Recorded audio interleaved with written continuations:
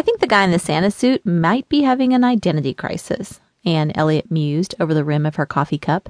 He can't decide if he's a Navy version of St. Nick or a wish-granting genie. As if to prove her point, the mixed-up Santa raised his arms, offering Anne a good look at his costume, a pair of camouflage BDU pants paired with a fuzzy red Santa coat, hat, and fluffy white beard. Then he burst forth with a robust, "Ho, ho, ho! May your fondest Christmas wish come true." Camo Santa's proclamation drew the notice of everyone in the Mansfield Perk coffee shop, including Dr. Anne Elliot, her boss, Dr. Russell, and nurses Henrietta and Louisa. The 4 civilians worked together at the Naval Health Clinic at Joint Base Charleston, a U.S. Air Force and Naval Weapons Station, and had stopped for a post-work cup of joe. "He's full of the Christmas spirit," Henrietta said, watching him in her quiet way. "He's full of something, all right," Dr. Russell intoned, her face implacable as she raised her mug of herbal tea to her lips. "Someone should remind him that he's out of uniform." Anne's own lips drew into a smile as the costumed gentleman made a great pretense of assisting a party of women to a vacant table. "He's probably had a near-fatal dose of espresso," she conjectured, as he bounced to the next table to clear away some dirty plates. "Well, I like him," Louisa said, plunking her enormous whipped coffee concoction onto their table. "He's making this dull old place interesting for once." Having completed his task, Camo Santa turned, scanned the room, and caught Anne's eye. He smiled hugely at her. "Uh-oh," Anne said as he gave her a wink. "I think he's coming this way."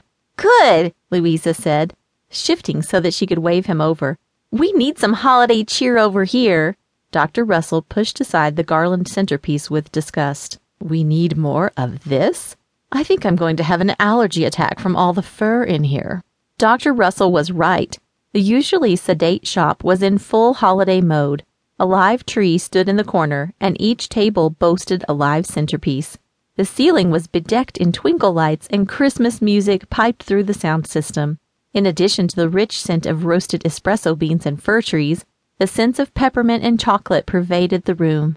Many sailors were home on leave, and the shop overflowed with both military and civilian patrons who came to sip some of their miracle elixir and enjoyed the varied society an off-base establishment offered. The place was packed, and Camo Santa seemed to know everyone.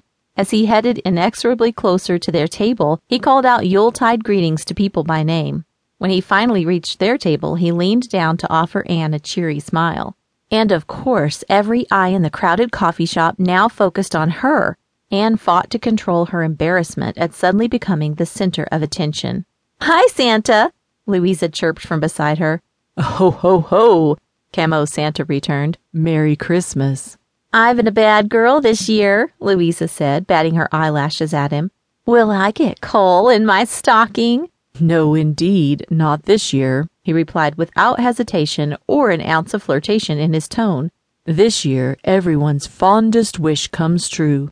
"In that case," Louisa said, beaming at him, "I want a hot man with the heart of a hero and the soul of a poet." "I'll see what I can do," he said seriously. Anne hoped he would permanently transfer his attention to the clearly willing nurse beside her, but it was not to be.